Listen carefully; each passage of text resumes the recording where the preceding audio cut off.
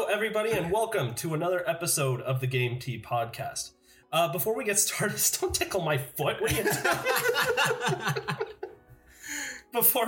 Before we get started today, we just wanted to say thank you to everybody who has supported us so far. Thank you very much. What we've gotten from friends and family about this so far has been amazing. We owe a lot to all the people who helped us pull this together, so just thank you guys so much for doing that for us.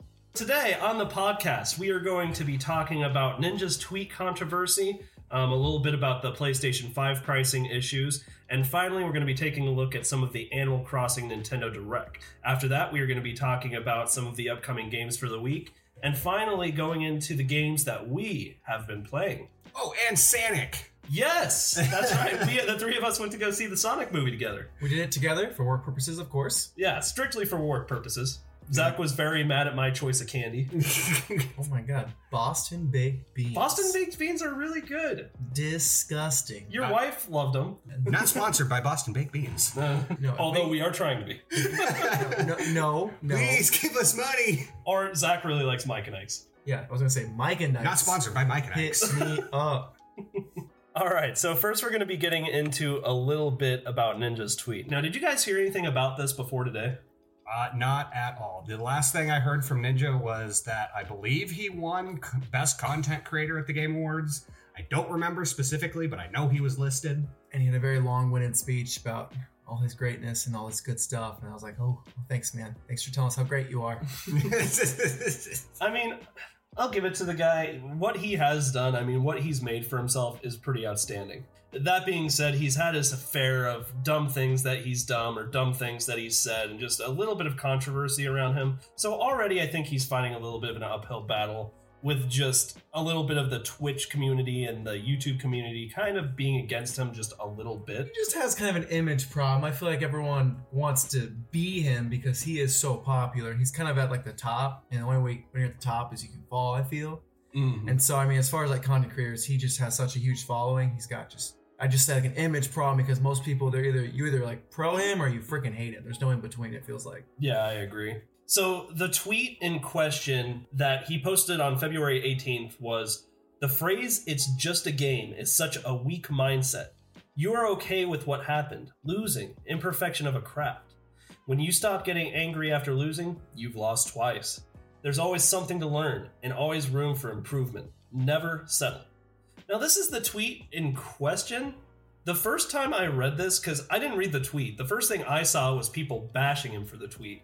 And initially I was like, I don't really understand why people are so mad. It makes sense to me. I didn't get a lot of the controversy surrounding this either at first because, you know, as any gamer out in the world, saying, oh, it's just a game after you lose or you get mad about something in a game is one of the biggest set-offs that you can tell any gamer out there. Back in the day, my dad would always be like, it's just flashing lights on a screen. What's the big problem? Right. But honestly, it's a lot more than that, you know? You work hard at doing a specific thing, and when you fail, it sucks, just like anything else in life. I mean, in my opinion, if you're just playing video games for recreation, you shouldn't be making that much of a deal about winning or losing. To take over, I definitely feel like I'm one of the more competitive players, and I can definitely relate with what Ninja was saying here. And I think most of the controversy comes to people taking it out by projecting some of their own issues they've seen throughout. And I think the sentence in question here is, when you stop getting angry after losing, you've lost twice. And I think that was just a really poor choice of words there. It makes it sound like he's justifying, like when like a 10-year-old, for instance, this is where I'm seeing a bunch of it because he's such a big role model for young kids. And so basically it says, like, when you get angry after losing, you've lost twice. And so, like, people see this as a justification for kids who throw their controllers, break their TV, or do anything ridiculous. And I don't think that's really what he's trying to say, but I also see where they're, I guess, projecting some other issues onto there because he is such a big role model. He should watch how he's saying it. But I think he was more or less saying, yeah, you shouldn't be okay with losing. If you're okay with losing, then you're a loser, basically. I think that's what he was getting at. He kind of redeems it at the end there by saying there's always something to learn, always room for improvement, never settle. This is what Ninja does for a living, you know? So, I mean, like, to a lot of people it is just a game, but this is his livelihood. This is how he makes money, and this is who he's made himself out to be. So, to him, it's not just a game. It's his craft. It's what he does to support himself. It's what he likes to do. Oh yeah, can you imagine if like the second place team at the World League of Legends goes off stage and there's a bunch of people in the back just going, it's just a game. Yeah, exactly. Like, it blows my mind on some of those aspects. So as you guys can imagine, there's been quite a few tweets that came back to him, mostly negative. Here's a couple of them, for example, from @CHHopsky. Emotionally healthy people don't need to be furious in order to want to improve and work harder. Go to therapy. That's pretty targeted. That's telling you that if you're angry, you've got a mental condition and you need help. Everybody gets angry. It's an emotion. Every human experiences, absolutely. Oh, yeah. Mm-hmm. So the majority of the tweets kind of went in this direction. So I found one tweet in particular by this channel called CircleTunes HD, which, by the way, he's a YouTuber that makes animations. If you haven't seen him, go check him out because he is hysterical. I love his videos. It's you just showed me him tonight, and I thought they were hilarious. Video game animations. Zach, you would really love them. He has a bunch over Smash Bros. What? Yeah, you love Smash I Bros. love Smash Bros. I know you love Smash Bros. So here was what he had to say in his 5-part tweet. So I'm really confused by the insane backlash @Ninja got for saying, don't say it's just a game. Yeah, he came off super rude and crazy, but what he said does make some sense. Yeah, to a normal person it's just a game, but this is his entire life, job, and income. He has to practice every day to stay good, to win those games, to keep those sponsors, to keep those viewers, and to enter those tournaments. So when he does this every day and takes a hard loss to reply, it's just a game, Lel, it is a bit rude, I feel. I know personally if I practiced every day to be the best Smash Ultimate player, streamed every day, got sponsors, become one of the greatest, biggest, and lost some games just to have a guy say, bro, it's just a game, I'd be mad too. At the point, yes, it is just a game, but it is being a game doesn't mean it shouldn't have real stakes. Christ, people will pay hundreds of thousands of dollars to watch people kick a ball around. Games get insanely serious, even video games. I just see both sides of it. He could have made his point way better, but at the core, I hear what he's saying.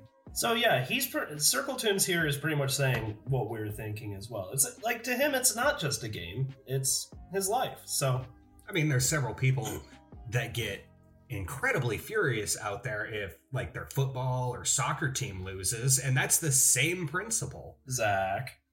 Hey, now. Kind of with you and the Tennessee Titans. Hey, okay, listen. I'm listening. No, so I like Tennessee Titans, and they're, sometimes they lose, and sometimes. They've been 9-7 the past 4 years. That's more winning than losing. All right?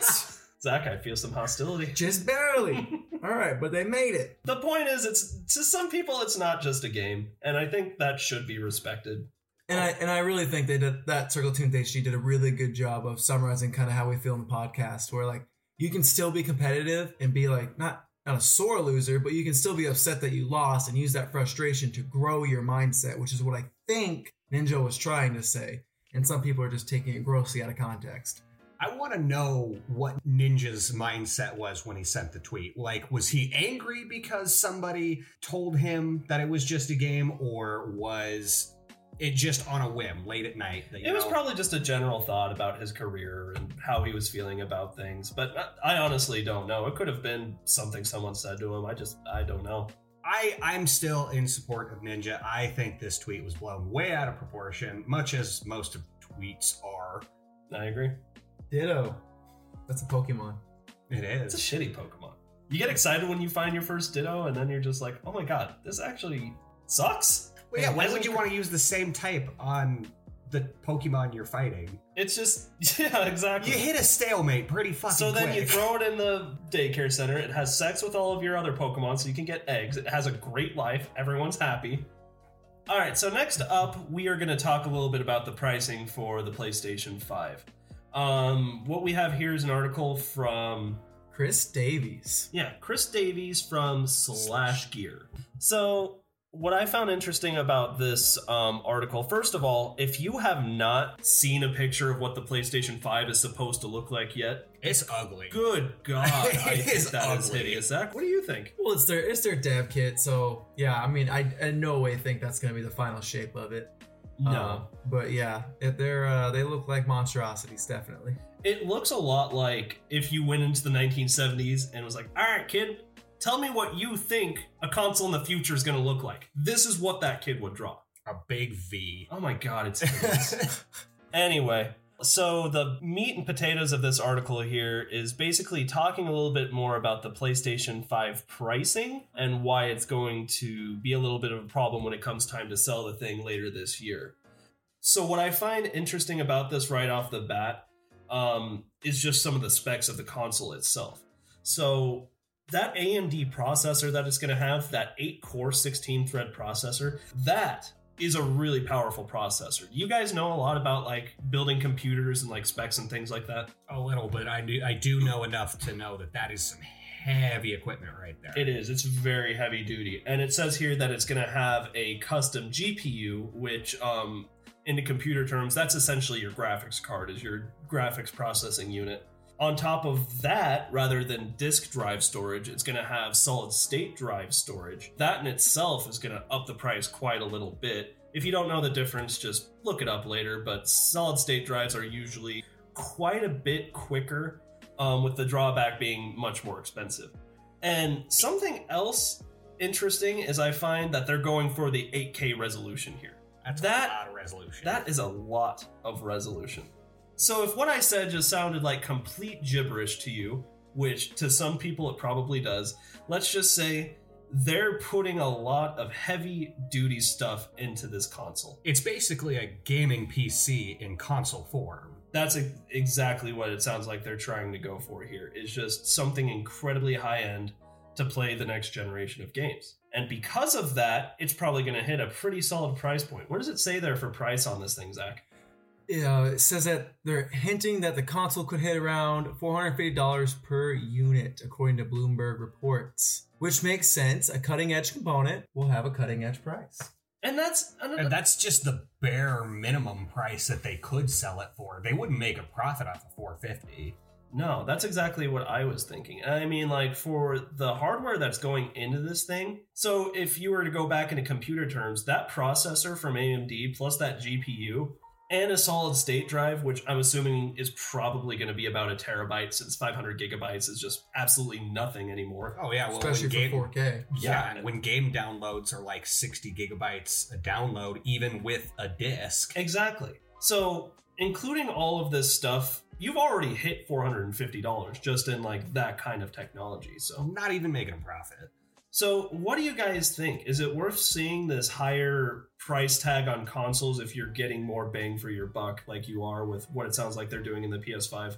Well, you can't have fancier toys without having to pay more money. Right. I think the cost is completely justified. Further on down the article, it's actually saying that the PS5 could cost up to $470 to $500. I'm assuming they'll probably shoot for more of the 500 range. And even then, that still wouldn't be all that bad. I mean, that was the original selling price for the Xbox One, right? When that was first announced with its new Kinect or Move camera or whatever that was, plus the console, that was supposed to be $500. Yeah, I mean, $500 value at least. And later on in the article, it even says that back in 2013, the PS4 was launched for $400. Mm-hmm. And I think what's got everyone just really concerning right now is you think about consoles that have started at that $500 price. Mm-hmm. They've usually flopped hard or had to make some sacrifices. Mm-hmm. For instance, the PlayStation 3 was launched at $500, and that thing almost never recovered from it. And you can look on sales, I don't have the top of my head, but the Xbox 360 completely whooped the PS3's butt.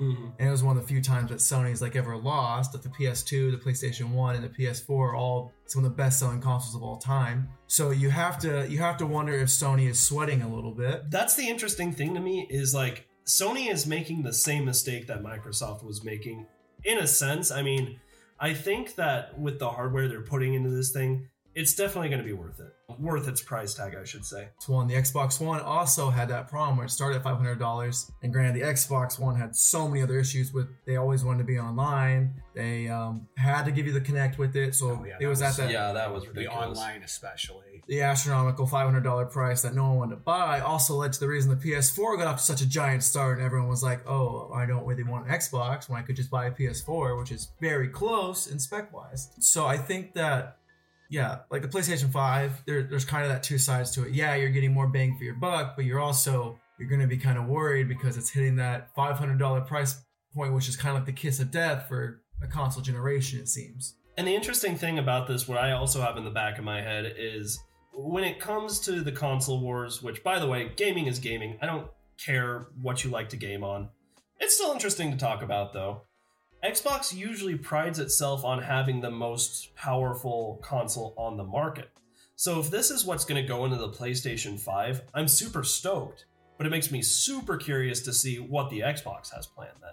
Oh yeah, because they know about what's going into the PlayStation, and they're going to try to beat it. That's exactly what I think too. We may see a price increase with the PlayStation 5. I guarantee the Xbox's is probably going to be more. Oh yeah, easily the Xbox will cost either at $500 or more than $500. Mm-hmm. Is that what you're looking up now, Zach? Yeah, I'm looking up right now because I know since they released the Game Awards, like at least the first look, I want to say that they talked about it. The specs are supposed to be very, very similar, and I'm trying to say if I think it's in Xbox's favor. I don't know off the top of my head. So well, they had a leak today about something in the audio equipment that they're using for the Xbox. I'm super interested in that. We're just going to have to wait and see what else comes out on this. But yeah, I think that's super interesting. The high price point, I mean, I know that's not going to deter me. Oh yeah, no, cost will never, in the end, deter any gamer from gaming. And I want to say that we're kind of in that group where we're just now young adults and we really do like to make that purchase for ourselves. But the younger generation who can't afford consoles and the parents who have to make choices if they can buy a console, that's where it really affects. That's true. Because you have a $500 Xbox or a $500 PS5, you're not going to get both. That's $1,000 just drop on top of all the other stuff. So I think that's really what Sony and Microsoft are worried about at the end of the day, because they want to tap into those markets and make that money. Because Nintendo, you guys all know I'm a big Nintendo fanboy, is sitting there with a $300 mid-generation console that's only going to get cheaper and has tons of great exclusive games coming out every other month. I mean, I know it's kind of in that dry spot right now, but they usually hit a hot streak come in the summer. So you know how Nintendo gets you, though? They do have the cheapest console on the market, and given it's not as powerful as the PlayStation and Xbox, but you make good points. It's still a great console, and it has its own little market with its own, exclusive games. But Nintendo really likes to get you with its accessories. The other things that you have to buy to have a good time with the Switch, that's where it gets pricey. That price tag that's on the Pro Controller right now, is it still $70 to $80? Yeah, they're usually on sale for $55. That's what I've been seeing every other month. Where are you finding those on sale for $55? That's outrageous. Reddit, Nintendo Switch deals. Just gonna drop that for anyone who's interested in Nintendo Switch. Ooh. Browse it all the time. But yeah, usually it's Best Buy, Target. They I feel like it's every other month I see one that's on sale for $55. So, that's just a little pro tip for listening to us. You're welcome. Not sponsored by any of those stores. But we are trying to be. Please, Best Buy. Best Buy? I would like Best Buy. That'd be awesome. Oh, fuck. Having the entire Geek Squad at our disposal? That'd be great. Our disposal. Okay, so for our final piece of news for the day, we are going to be talking about the amazing Nintendo Direct that just took place yesterday for Animal Crossing. Aren't you excited, guys? Oh my gosh. So this is a game I never thought I'd discuss. Never been a big fan of these kind of games. I'm not a life sim guy, but I don't know if the Smash finally got me or what, but I'm going to be buying my first Animal Crossing and I'm excited. Don't you want that little rest and relaxation from beating the shit out of each other in Smash to just building your own little house and going to get a beetle? To be a slave to Nook? You know enough. Oh, that's amazing. So already we are off to a very interesting launch for this because I don't know if you guys have heard, along with Animal Crossing being released on March 20th, we have Doom Eternal. Same day? Same day. Same day. So a little bit of a contrast there in different kinds of games. It's basically the same. It's all about capitalism. I'm honestly probably going to be buying both at once. So, I'm going to be playing Doom Eternal on the PC and just going, oh, I wish I was playing Animal Crossing right now, just catching butterflies and building my house. Doesn't that sound lovely? Yeah, instead you're trudging through the waters of hell, murking on some demons in the bloodiest way possible. And I guess that sounds like fun. But the tent. But butterflies. Those butterflies won't catch themselves. So Nintendo had this Direct that they put out the other day. Zach, do you know how long in advance did they give us a heads up for that Direct being announced? I know Nintendo likes to drop it at the last second. That's basically how it was. Everyone was freaking out. People were talking about a late Nintendo Direct and then an early February Nintendo Direct. And here we are in February.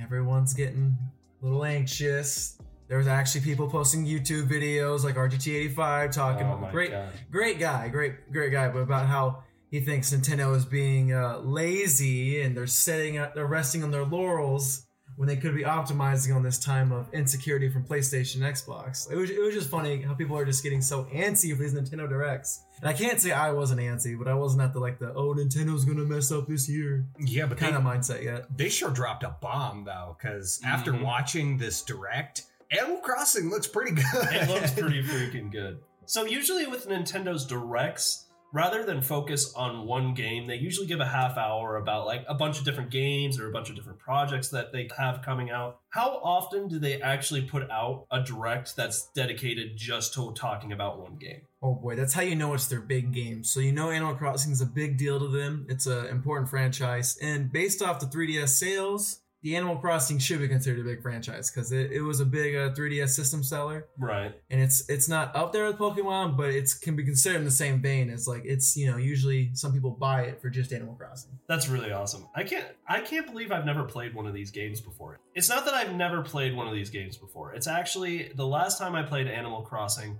it was the GameCube version. And I remember it was really cool, but I was too young to understand that you can do whatever you want and have fun, It's what am I supposed to be doing right now? And my friend would just say, whatever you want to do. And I'm like, can we play Wind Waker instead? I don't know what I want to do.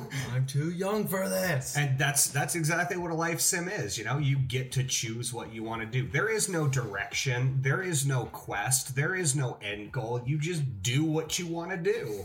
I don't know about you guys. I think it sounds like a lot of fun. Well, there's a lot of aspects specifically for the game that sound really cool, like the online features, and maybe some that aren't so cool, like the phone app to QR code scan. I don't know. I thought that was pretty rad. It is, but why would you have to download something extra on your phone to do basic functions in a game? We've been over this because Nintendo is not good with online yet. They're working on it. You have to chat using the phone app. You can't talk to anybody without the phone app. The Switch doesn't have a camera in it, so that really is one of the few good reasons to actually have your smartphone.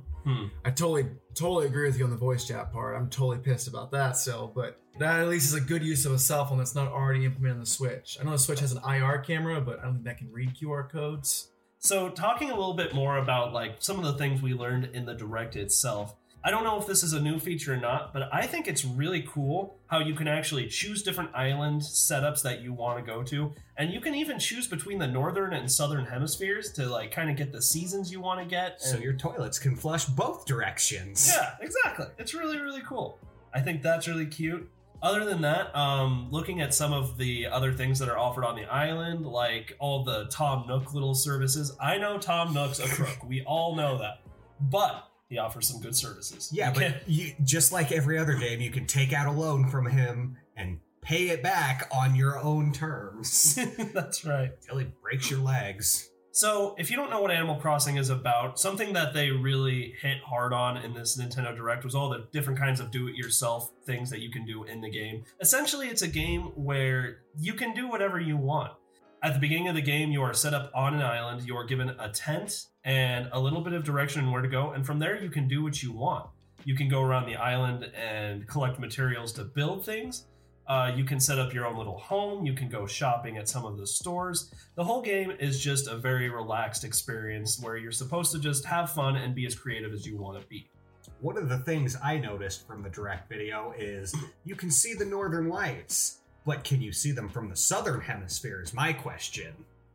There's no southern lights. Exactly. Well, I'll be damned. One thing that I really liked, because I'm not a big Animal Crossing person, so I was just trying to watch it to kind of get a feel for what it would be like. And I really just love how they use this like most calming music. The setting is just gorgeous. I think they did a really good job making the theme of Animal Crossing, this like island getaway. Mm-hmm. I think they did a really good job making the entire game just kind of feel like that.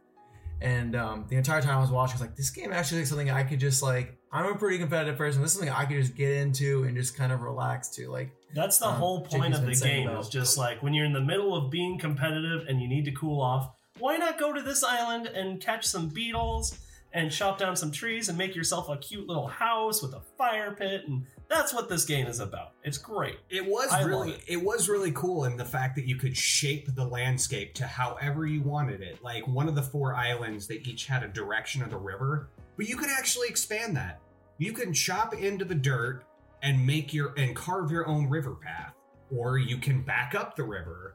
You can make mountains. You can literally and virtually make this island however you want it to look. Right. And that's super cool. And it's a huge island too, which is also... It did look pretty spacious. And I think what I was getting at is like, it seems like this is like one of the most flexible Animal Crossings that they've ever made. They just made it as convenient and as expansive as possible. Because it sounds like, just like you said, like to me, that like to a total novice Animal Crossing player, hearing like, oh, you can make a bridge, that sounds so cool. But people are like genuinely like hyped up for this. So like, it just seems like they've done a good job listening to the community and creating all these little things that they want. Like I saw some YouTubers just freak out over the fact that you could access your storage from anywhere. And I was like, is that really a thing you couldn't do before? It sounds really trivial, but if they're excited, then awesome. Yeah, exactly. Bunch of like, I want to see like 3 or 4 YouTubers between like RGT85, Spawnwave, and Arlo. They were all just like, oh my God. I was like, okay, that sounds cool, I guess. But apparently it's a pretty big deal. One thing that I'm really excited about is at the start of each day, they do this island-wide broadcast with Mr. Nook, which is, CEO, Mr. Crook, as JP has put it. He's going to make a broadcast to everybody, updating them on the latest on important island events and advice about how to best enjoy island living. And for someone like me who's very direction-oriented, that is awesome just to find out, like, I don't know how to enjoy all this freedom and choice. Like, I'm going to at least have somewhere to kind of go and get started before I decide, like, okay, maybe I feel brave enough to branch out and do my own thing. I really like the way that they did the direct, too. It's kind of how it was like a vacational, like, tour video, except it was for the game, because that's what the whole game is supposed to be. It's like, you're on vacation and you're going to this little island. I thought that was really, really cool. Something that I think a lot of people were worried about that got answered actually pretty well in the direct was, how is multiplayer going to work out? Oh, and the multiplayer looked really cool. It really did. I was worried for a little while that it wasn't going to be integrated very well, just because when it comes to multiplayer capabilities, Nintendo is still trying to figure out a little bit. But in this game, it actually looked like it was pretty good. Yeah, so you go to the airport, which I know some people are mad that you can't just like trigger like an options menu and do it there. Right. But just having 7 people that you can like just choose as a best friend and just make an island together and make a fun experience just sounds really, really fun. I know I'll be inviting JP to my island. Whee! So we'll see what kind of tomfoolery we can get up to. Yeah, it almost sounds like a Minecraft server, where you invite some people in and you just shape the world to how you want it. I'm going to give so much shit to your island. I'm just going to get there and be like, yeah, I guess this is okay. Best friend JP over. Like, I wouldn't put this bridge here, but you know what? It's not my island. Do you want to see my island? It's really cool. I'm sure Chris will help me get my island nice and neat. She's good at giving me direction like that. See, I thought that this would be a game for Krista, your wife, but then I've been getting Snapchats all week from her for Fortnite wins, so I'm not so sure anymore. Really can't read that woman. You think I would because she's my wife, but she keeps me on my toes. Does Krista listen to this? No, I gotta get her to. Yeah. Okay, good. Well, not this episode because we're making fun of her. Shit, yeah. Sorry, Krista. Love you. And then I know one big thing that a lot of people have their panties in a waddle for. I think that's the saying. That's how that goes, right? No, not at all. But let's keep going. Okay. I'm an idiot. That's fine. Is the save cloud backup. Oh yeah, they have none. So they have. So it's not they have none. It's they have one under extreme circumstances, in which case you would contact Nintendo customer support, which is such a cheap way of going about it. It's like either just do it like you know you need to, or just do what you've been doing and pretend you're not hearing this. So if I remember correctly, what they said is your whole world is not going to go to your cloud save storage if you are a Nintendo Online member. Instead, your save data is going to their server, where in case your Switch gets lost or gets broken, you can get into contact with them and get your world back. So basically what I'm hearing is, oh yeah, you lost your house to a fire during you playing Animal Crossing? Yeah, we'll give you it back, but you gotta jump through a couple hoops for us. Yeah, Nintendo's weird like that sometimes. Why wouldn't they just use a cloud server? It's so easy nowadays. It's already there. It was an odd decision, but you know what? On the other hand, I'm just saying, at least they're thinking ahead in that fashion. You know, they're like, just in case something does happen, we're giving you a way to kind of help yourself out there. But it kind of is like, yeah, why aren't you just using the cloud storage? So I'm kind of on the middle of the fence there. Like, well, what really got me was in the direct, they addressed it directly and said that, well, do we have cloud service? No, but here's how we can help you. Like they didn't even dance around the point. They didn't even just get to how they could help you. They straight up said, no, we don't have this service. What are you going to do about it? Mm-hmm. You guys think Tom Nook runs Nintendo? Probably. Doug Bowser is just Tom Nook confirmed. Unless Doug Bowser would like to come onto our show and prove his innocence. That would be amazing. Yeah, we're on to you, Tom Nook. We're trying to get more views. So overall, I know it's not your guys' kind of game, but like I'm getting huge Stardew Valley kind of vibes from this. Not as in like it's like Stardew Valley, but I loved playing Stardew Valley because of its flexibility and its calmness and just, you know, living life normally. I'm really excited about that. You know, it seems like a game I'll really be able to get into, so I'm super excited about it. I hope in the middle of your guys' crazy rampaging games, you kind of find some time to love it too. It does sound great. I'm excited for it. It is a nice home away from home, so to speak. Mm-hmm. Like a deserted island getaway. Oh my goodness, they should market that. Yeah, I am excited to get my feet wet, no pun intended, in this game, so. A little bit, pun intended. I did watch a spider drown in the trailer, so that was kind of cool. What? Yeah, there was like a big part of the trailer was them talking about the wildlife on the island and how like you can get hurt if you're not careful enough. And this little guy on the beach was just running away while this spider was chasing him, but then he jumped over the river and this little spider just fell in and drowned. Oh my god. It was really sad. Nintendo does not endorse animal cruelty. I thought I watched this. Unless it's a spider. Because fuck spiders. Or a tanuki. Mario wears his skin as a suit. Alright, so let's see what we got going on in the game industry today and beyond. Hot off the presses for the Switch, we got 3 games. Ego Protocol, Brief Battles, Nighton Plus. And for the Xbox PS4, we got Drowgen, Tony Stewart's Sprint Car Racing. I don't know who Tony Stewart is, but it's for the PC. Oh boy, we have Mathland. Let's do some math. Oh my god, Mathland? That's awesome. But that's coming up in February 24th. And what's going on with the cover there? It's like pirates? Yeah, it's pirates, but it's arithmetic. So I guess that's cool.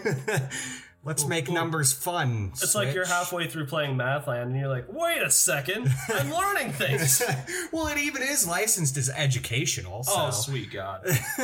I didn't even know they made educational video games from back when Mario typing was a thing. Anywho's, it's for the PS4, Switch, Xbox. On the 25th, we have Mega Man Zero ZX Legacy. Now, I'm going to stop you right there real quick. Zach, you are a huge Mega Man fan, aren't you? That game is so freaking hard. I'm pretty excited for this. I am probably going to wait for it to go on sale for like $20. just because they usually go on sale a month after. I learned that with the Mega Man X collection. That's always the worst moment, isn't it? When like you buy a game and then you're going through the store like a few weeks later and it's like, down $25. Neat. Son of a bitch. I could have bought Knighton with that or Mathland. Math, let's do it. I should have bought Mathland. So yeah, I am genuinely excited for that game, and I'm really hoping this does good enough that Mega Man Battle Network collection can come out, because that is my jam right there. So yeah, I'll be supporting it, but only once it goes on sale, which I guess is kind of counterintuitive, but still. Coming up on February 25th, we also have 2 Point Hospital for the PS4 and Xbox One. Is that anything like Surgeon Simulator? Does anyone know? I don't know, but if it is like Surgeon Simulator, it's going to be a lot of fun. There's going to be a lot of broken controllers out there. It does say simulation. It's basically like simulator. So. Yep, good point. We also have Cloak and Dasher for the PC, Broken Lines for the PC, Conan Chop Chop for the PS4, Xbox, Switch, and PC, Rune Factory 4 Special for the Switch, Samurai Showdown for the Switch, Space Channel 5 VR Kinda Funky. Oh my, now that looks like my kind of game. Space Channel 5 VR Kinda Funky for the PlayStation 4. A music game. The hell is all of that about? I don't know, but I'm going to have to take a look into that. That sounds awesome. That's for the PS4. And finally, for the Switch, Xbox, and PlayStation, we have Infliction, which looks like a horror game. Very, very cool. Indeed. And that's all we got for February. So our next segment is games we are playing. All really excited about this. Today, your old buddy Czar will start with an older game, Castlevania Lords of Shadow. Older game is right. How long has that been out? I think like since 2008. I was mesmerized to find out that there was a sequel to it that came out in like 2014. Okay, but when there was an original Castlevania game. Oh, that was like back in the 80s. So it was on the NES. Oh yeah. Okay. Yeah. Yeah, and that was just a side scroller, you know, jump and hop, kill the things to get to Dracula, then fight him with a big whip. Right. And since then, how many sequels have there been? Oh, numerous amounts of sequels. Lots and lots of sequels. But this was actually the reboot of the series. Huh. It introduced it into more of a 3D world as opposed to the side scroller that it was known as. Which is kind of cool, but also at the same time, it came out right around the whole Assassin's Creed fad. So it was very heavy on platforming, very little on combat, and a lot of it didn't really mesh well. I have died so many times. Zach just pulled up the list of all the games. Look at all those sequels. Holy crap, that's a lot of Castlevania. That's at least 20 different Castlevania games. That's a lot of Dracula. That's amazing. So tell us a little bit more about the game. Okay, so you play as Gabriel Belmont, who donned the honorary title of Belmont, I believe. He's not actually a Belmont. The Belmonts are like the main fighters of Dracula in the series. Okay. But he's part of this, I want to say, clan called the Brotherhood of Light, basically the Catholic Church, fighting Dracula. And you go through, I think it's about like 14 levels. I thought it was going to be like 10 at most, but once the page flipped after I beat the first level and the first world, it was crazy how many more worlds there are. Right. I'm only about halfway done with it. But you are adorned with a weapon called the Combat Cross, which is basically Simon's whip in the form of a cross, and you use that to slay the monsters. But really, the game is heavily emphasized on platforming. Okay. So, much like Assassin's Creed, you find the little nooks on ledges, you climb up them, but that's where the frustration comes in. I have died so much, not only to poor platforming, but also god-awful camera angles.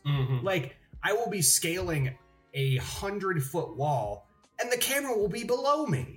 I can't see what I'm grabbing. I can't see where I'm jumping.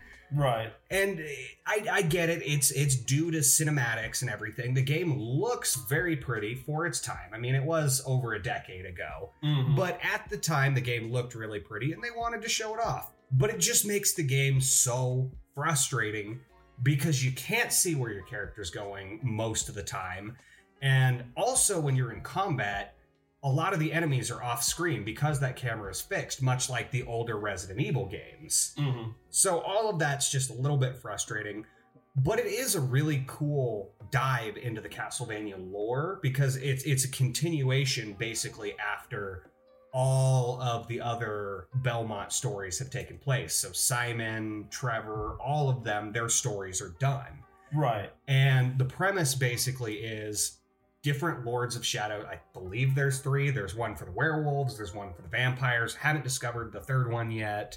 And you got to go kill all those guys, get their things, and then you take these things to try to stop the ultimate evil. Whatever the hell that is. Yeah, because you're still halfway through playing the game. Yeah, I'm only halfway through. I'm working on it, but it is really cool. And a lot of the boss fights really reminded me of Shadow of the Colossus, because these things are the size of skyscrapers. Yeah. But it's not actually direct combat. It's more of a platform workaround.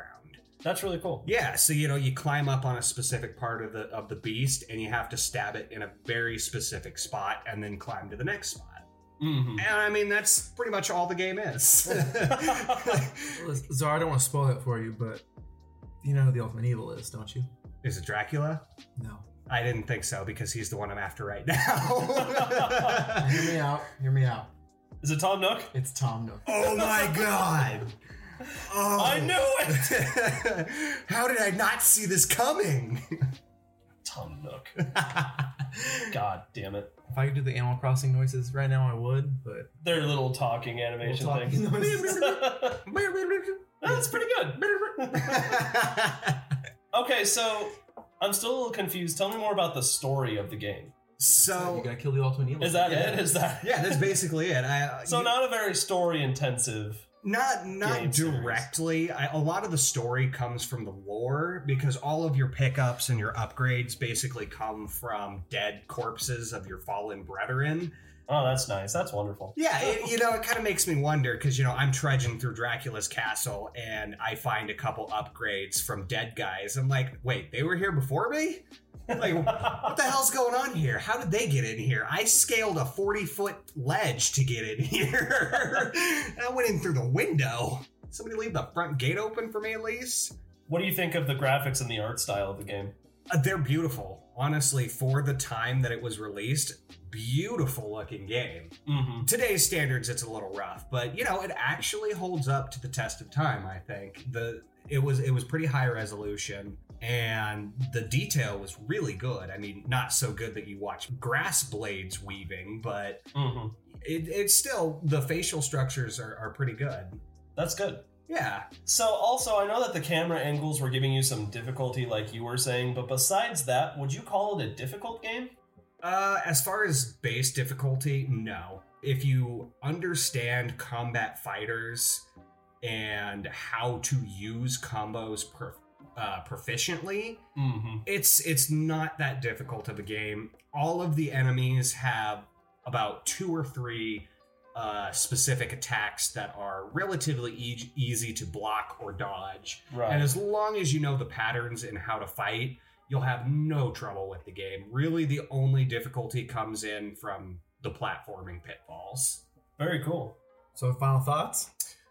Final thoughts, I'd say it's a great game, especially if you're looking to learn more of the lore of Castlevania, because like I said, with the dead guys, you get scrolls from them. And I remembered, one of the scrolls I got was actually really depressing, because it was one of your fallen comrades, and he was telling the player so much that he didn't want to die, like every other corpse before him that you find as pickups. Oh, geez. He didn't want to be one of those fodder.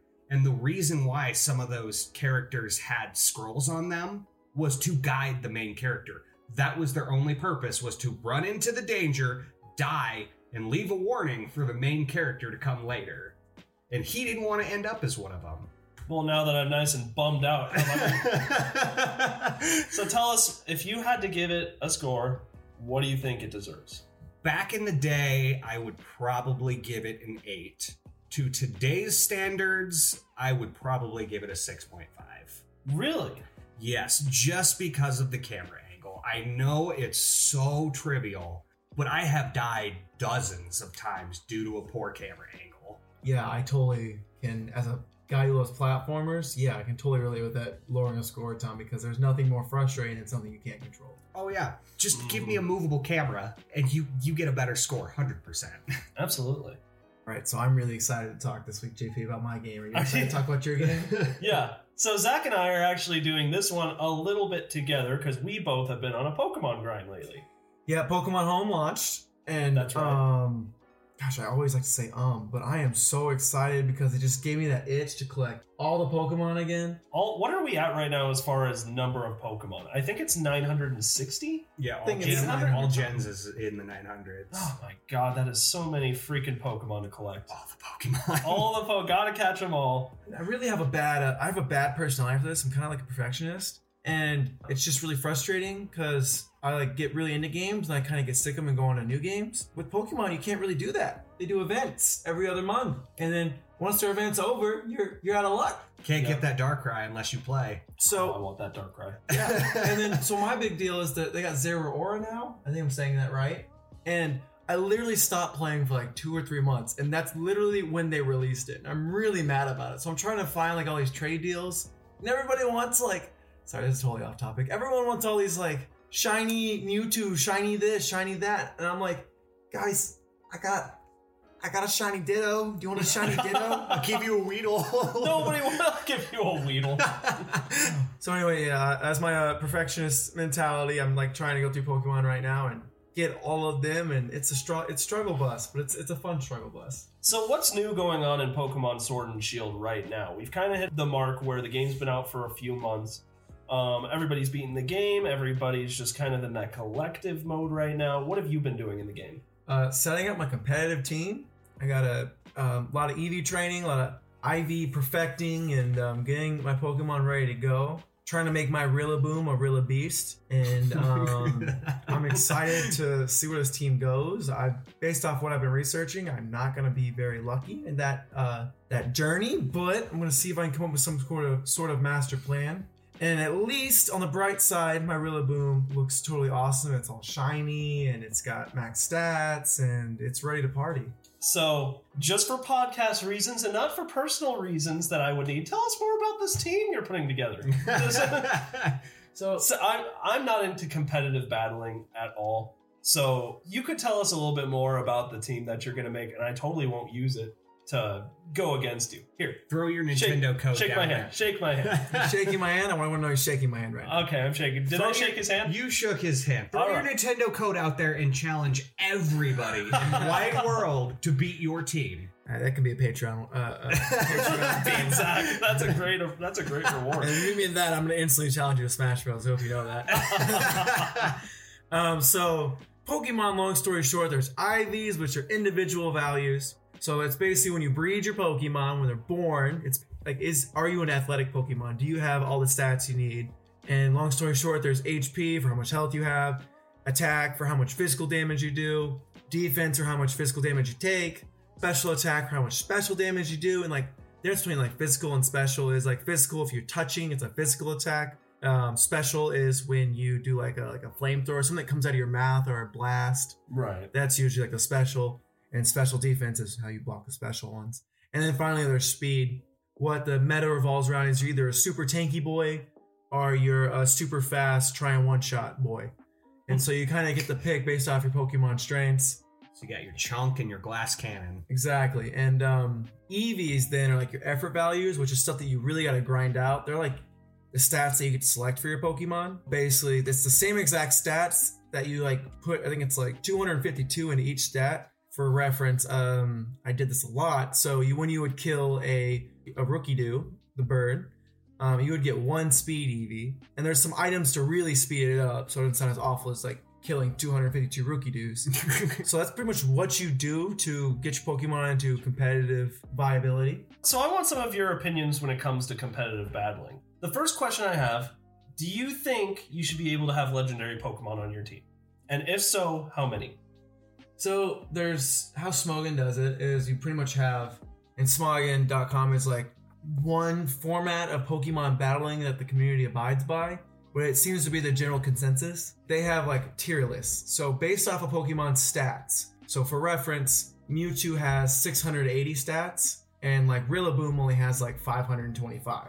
Now, when you say stats, do you mean like the total addition of all the different stats a Pokemon can have? Yes, precisely. Create this number? Yeah. Okay. And so basically Pokemon's total stats kind of determines its relevancy. Sometimes, not always. Basically what that amounts to is they put Pokemon based off that into tier list, and that's kind of how they decide it. So as far as Ubers go, Ubers is like where all the really strong legendary Pokemon go. Everything's allowed. You can do whatever you want. Any kind of broken combination you can think of, they let you do it. And then there's the Overuse, which is where like usually everyone brings their competitive Pokemon in. And this is like the best that aren't the legendaries. And then there's a few tiers below that. OU is everything but legendaries. And so I definitely love using legendary Pokemon, but I definitely see how once you get started, it's kind of like a snowball effect that can kind of ruin it for others, because it kind of ruins the whole competitive aspect. Once you win one fight, you win the whole game. That kind of stinks. So there will not be any legendaries on your competitive team? Yeah, so I have a full legendary competitive team and a full non-legendary competitive team.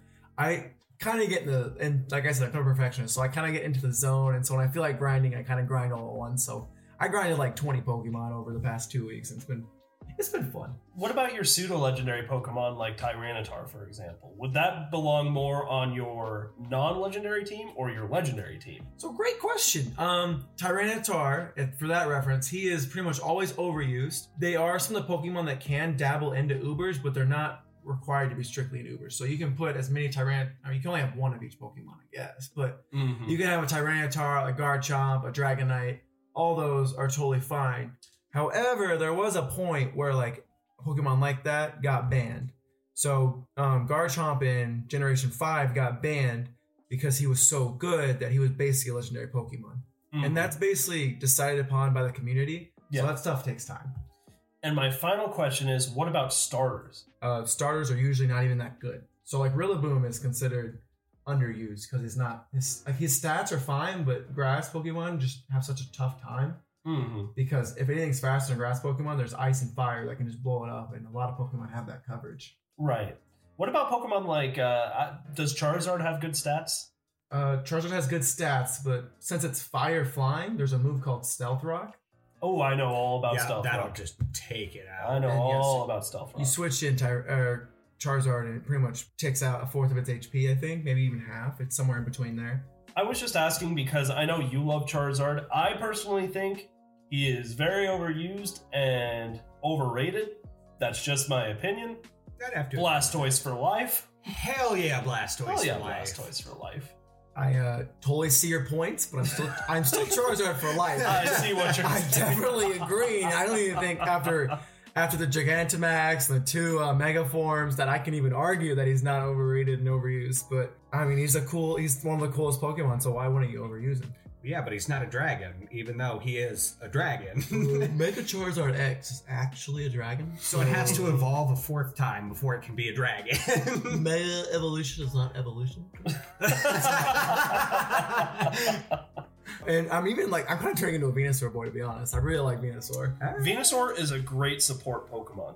All grass types really are, but I mean, Venusaur in particular is awesome. I guess you could say grass is really growing on me. Let him in here. All right.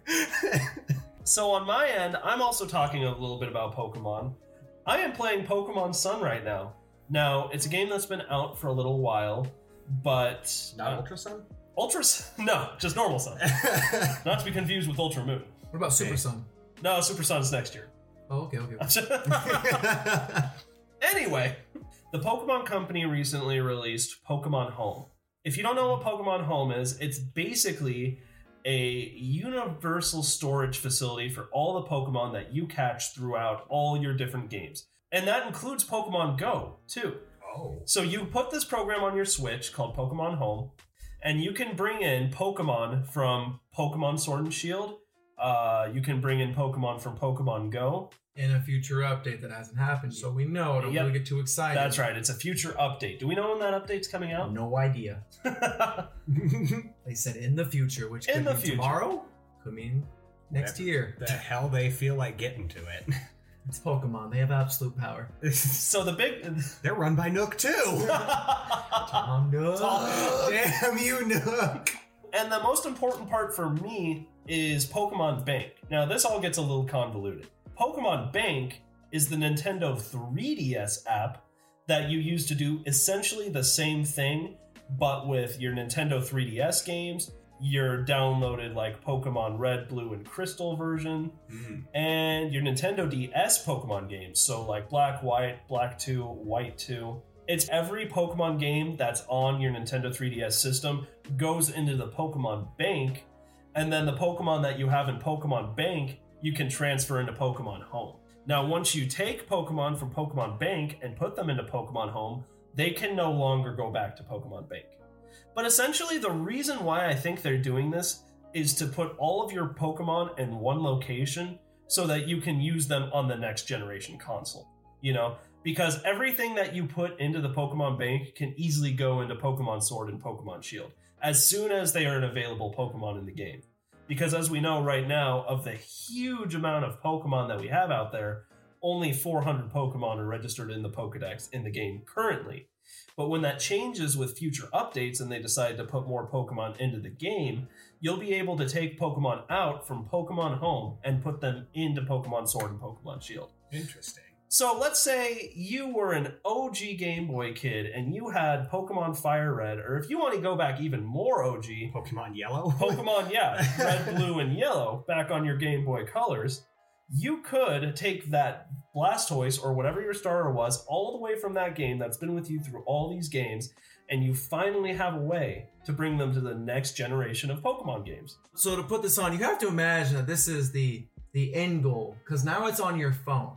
So your Pokemon, theoretically at this point, are with you no matter what Nintendo's Switch Pro, Wii 3, whatever they end up doing next. You have your Pokemon on your phone, which you have to imagine, hopefully the Pokemon company won't screw this up. No, to where there's not going to be another Pokemon Bank situation.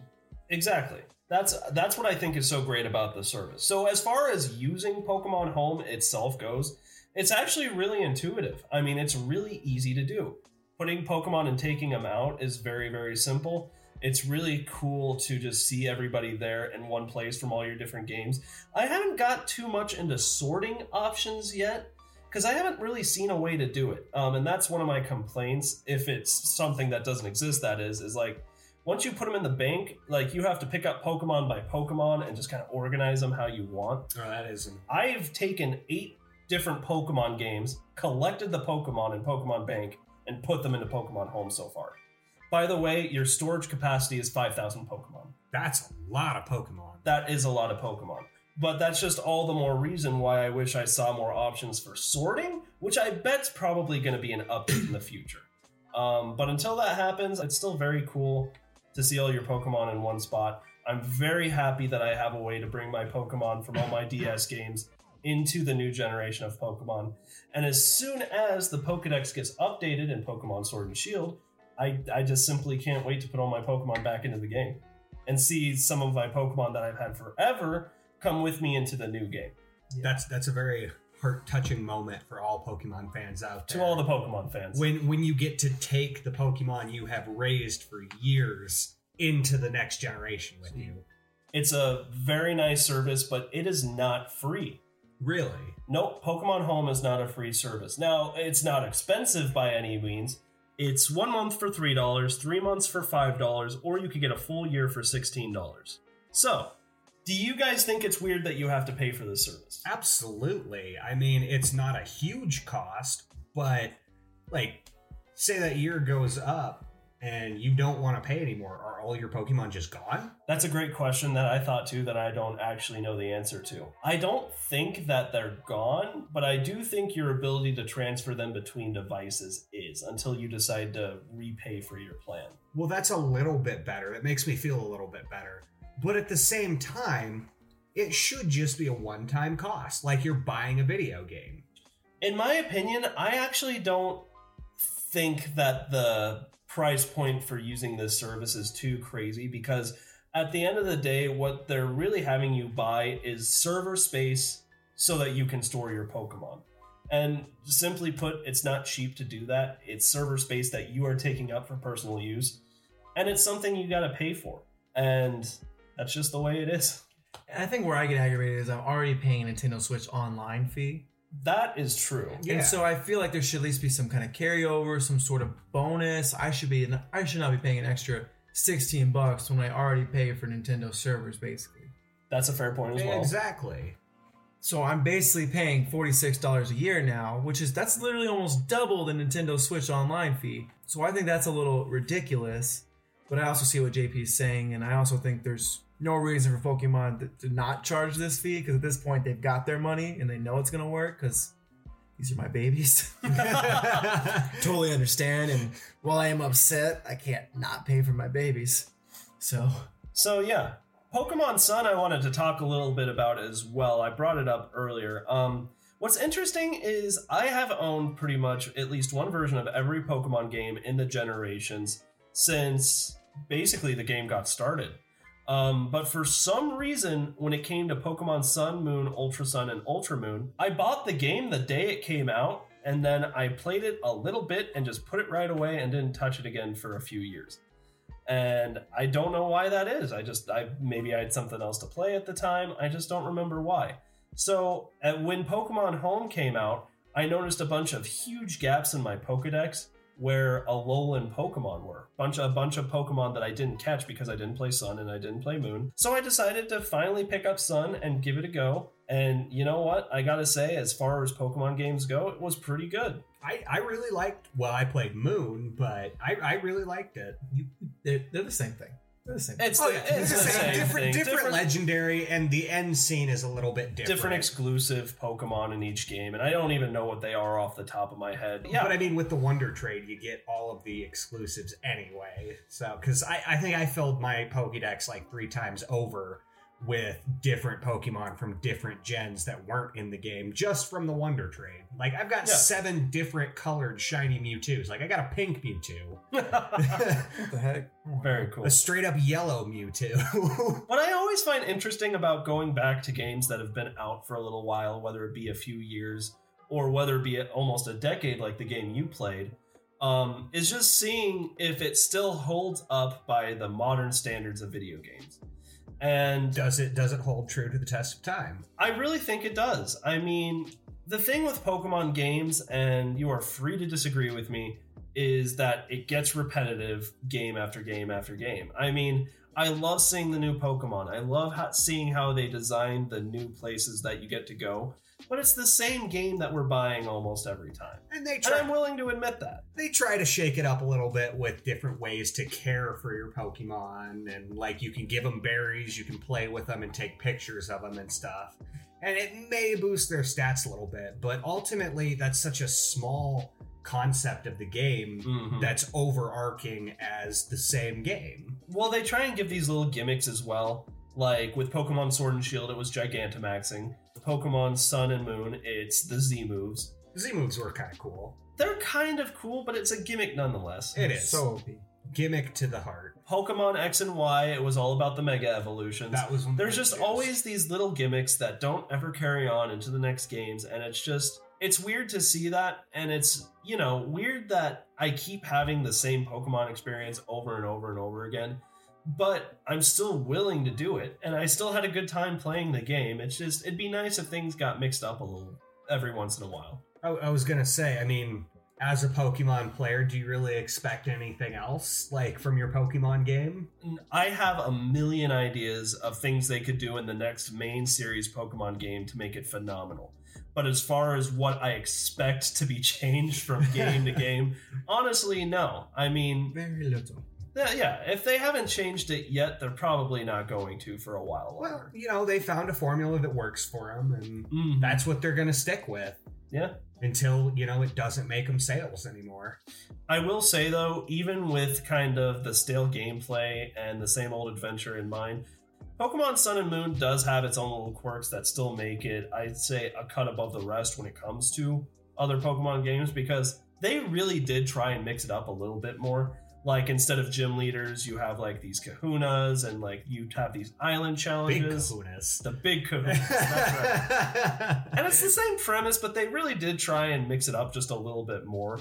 I did like the Tapu Pokemon, the Tapu Koko and Tapu. The mythical. Are they mythical? Are they considered mythical Pokemon? I think they're like Raikou and Entei and stuff. Like they're like the birds and the island guardians, I suppose what they would be called. Mm-hmm.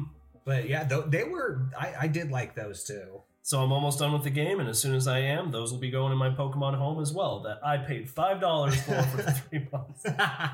Overall, though, I'm very happy with my Pokemon home experience. If you're willing to put down the money to see all your Pokemon in one place that you've caught throughout all these different games, I'd highly recommend it. I'd say it's worth it. At the very least, you could buy it and give it a try yourself because you are not held to any sort of commitment with the buy-in. If I were you, before I do that, figure out what happens to your Pokemon as soon as you decide to stop paying for the service. That's something that's still been a little vague and that we're trying to figure out ourselves. But the last thing I want to see is my Pokemon all just be deleted from existence, like Zar's non-existent Pikachu. So yeah. Quick score for Sun and Moon? For Sun and Moon, I'd give it a 7.8. And not the most amazing Pokemon game I've ever played, but overall, probably a notch better than most of the modern games. So for Pokemon Sword, I would give it probably a 9 out of 10, which is a little bit high for some people, but I've put over like 120 hours in this game, and I really, really enjoy it. And while there's some online quirks that really irk me, I think it's a really fun game. All right, guys. Now, we don't know how much we really want to become a movie critiquing channel, but this is not any ordinary movie that the three of us went to go see the other day. This was Sonic the Hedgehog movie. A movie based on a video game, which have flopped in the past very hard. Yeah, historically, these are never very good. And it's kind of funny, we're kind of almost a renaissance, if you will, with Detective Pikachu doing phenomenal. Oh, yeah. I loved Detective Pikachu. And now, I really did. Ryan Reynolds was the perfect voice for Pikachu. Oh, my God. Honestly, though. Absolutely. But we're not here to talk about Detective Pikachu. We're here to talk about Sonic the Hedgehog. Well, what did you guys think?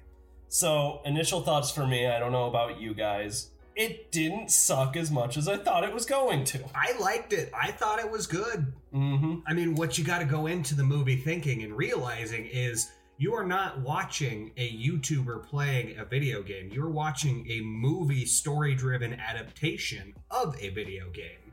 Mm-hmm. So to separate those two worlds is what you really need to do to watch this movie. Right. The reason why our bar is so low when we think about these kinds of movies are because of what we've seen in the past whenever someone tries to do this shit. And it's not just video games, it can be TV shows that we all loved too. JP, do you remember that one great movie, Dragon Ball Evolution? Look, there's an exception to all these movies sucking, and that's the movie. I'm just kidding. That was absolutely terrible. Absolutely. They literally could not have gotten more wrong. And the Netflix adaptation of Death Note recently. Oh my god, that was awful. Or did you see the one for Full Metal Alchemist? Oh, that one was bad too. Oh, that was so hard to watch. Oh, and then there's Mortal Kombat, there's Doom. Hey, now Mortal Kombat tried, all right? They tried too hard. It's almost that's the problem. It's hard to find that sweet spot. And then the Tomb Raider movie was done only a few years ago, and I think that flopped pretty hard too. I think, and then on top of that, it did not start well for Sonic. They showed off the OG Sonic animation. I hurled a little ugly. The teeth, man. You know, people, you like to think that the internet exaggerates, but no, that was one creepy hedgehog. Well, and wasn't it as tall as everybody else too? Like, it wasn't the short, lovable Sonic. I don't think that part was quite true, but it still didn't look great. No, it didn't. It looked absolutely god awful. What they should do though is release a director's cut where they did the entire movie with the original Sonic. Oh my god, that would be absolutely wild to see that. And what just dumbfounds me is how they thought that would have been a good idea, because Sonic was talking like he was an 8-year-old the entire movie. Mm-hmm. So having this human hedgehog ants as tall as you, hypothetically, that's what the rumor is, just how does that go through someone's head and they think, that's a good idea. It should be. That is what Sonic should look like. Thankfully, they fixed it. He's shorter, he's cuter, and he's still got that spunky Sonic attitude that we love. And I really think that redeemed him to being like this like cute little Sonic spunkster that you want. Well, he was the lovable hedgehog that we all fell in love with way back when. And this is where I've got to give it up to the animators too, is like they had to redo so much work in order to make this movie as good as people wanted it to be. I know part of it is no one was going to see this movie if they kept Sonic the way he was, and the movie was going to flop anyway. But the animators had to redo a lot of work to make Sonic look right, so just kudos to them for putting in so much effort to redo something they've already done. I know that's gotta be frustrating. Well, yeah, it delayed the release by at least 6 months, I think. But it was definitely worth it. 100%. The new Sonic looks way better, and it honestly, in return, made the movie way better. So do we want to go into spoiler territory here, or just kind of give a... I think we should wait on the spoilers. I mean, it's only been out for a week. Well, when this podcast comes out, maybe about 2 weeks, but... I think we should maybe hold off, although there's not a lot of spoilers, because, I mean, the movie is just Dr. Eggman chasing Sonic. And, that's the games. Right. Uh-huh. And, I mean, there are a lot of plot holes in this movie. Oh, yeah. Like, just a lot of stuff that you go, But if you go into it with a sense of loving Sonic and just a sense of, I want to see a movie about Sonic, it's an entertaining ride. It's got some pretty good heartfelt moments, and... I enjoyed it. Definitely not going to win any Emmys, but I enjoyed it. It was a fun time. Jim Carrey did well too. This is his first movie in a long time. I think that's the big key to making these video game movies is you just you make a decent story that relates loosely to the main concept of the game so that you have room for interpretation, but fans can't get too mad when things don't go exactly like it does in the game. And then throw in one huge actor. Kind of like what Detective Pikachu did with Ryan Reynolds. And now Sonic the Hedgehog had Jim Carrey. And literally, Jim Carrey, I loved his Dr. Robotnik. I thought he killed it. I thought he stole the show, I'll be honest. Think so? Yeah. Yeah. He just, the facial animations, the quirky dialogue. For a kid's movie, he said some pretty promiscuous things. And I was like, oh, you can do that. Okay. Mm-hmm. But Jim Carrey's got kind of that Grinch persona almost, but obviously for Eggman, but it's kind of that raunchiness to it. I definitely think it made it more entertaining for us, quote unquote, adults. Adults? Loosely speaking. I don't see any adults in here. So the story wasn't anything too crazy to write home about, but it was, you could follow it. It was coherent. Like Zach said, there were a few loopholes, but overall, wasn't anything too crazy, but you could follow it. The characters, so... What did you think about the way Sonic actually acted in the movie? Do you think it was more like how Sonic acts in the games? Do you think it was more like to relate to kids now in the present? What do you think? Well, he was flossing, so definitely to relate to the kids in the present. Can we have one damn movie where someone's not flossing? That's all I ask. Yeah, we need to get rid of that. That needs to die very quickly. Oh my god. But no, it didn't Ninja feel like... Yeah, that's why we should be mad at Ninja. That's a sincere issue. Right? But no, I feel like it wasn't the Sonic that we all fell in love with. It was a modern adaptation of a teenage Sonic in today's era. He was not nearly as spunky and go-getty as he was back in the games and comics and TV show even. Right. He definitely didn't have that 90s Sonic edge. But it still had some charisma. I thought it was still I'm not trying to knock it when I agree with Zara here, but definitely think. To relate to the kids, I see why they adapted his personality, so to speak. Uh-huh. I think we did a good job talking about the graphics and animation already. Just want how they definitely upped their ante with fixing that. And we already talked a lot about the acting and voice acting. Do you think you guys want to add to that? No. I forget the name of the actor who played Sonic's friend. I don't even remember what Sonic's friend's name is. Lord? Yeah, Donut Lord. I don't know. I thought he did a decent job. And so did the woman who played his girlfriend. There honestly weren't a ton of actors in the movie. No, there really weren't. I thought, for what it's worth, everybody did a great job. But my favorite actress was the lady that was tied up in the chair in her own house. I thought she stole the show. Jim Carrey. I wanted to hit on humor just a little bit more, like the humor of the movie. I get that it's a kid's movie. I understand 100% that it's a kid's movie. And for the movie's credit, they threw in plenty of references to keep Sonic fans and video games fans happy in general. But I am not a fan of gross out humor. Like the part where Sonic farts in that hotel room, I'm just like, Oh, that's awesome. Yeah, that's more great for kids. It's just anyone 8 and younger will laugh at a fart.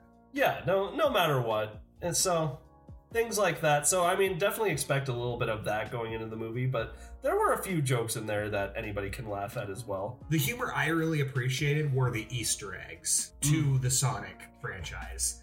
To go on with that entire like ending credit scene. Like, I'm not gonna spoil any of it for you, but that was worth seeing right there. That was the ending credit scene was really cool, and then that little tidbit after that left it open for a sequel. Now that was really cool.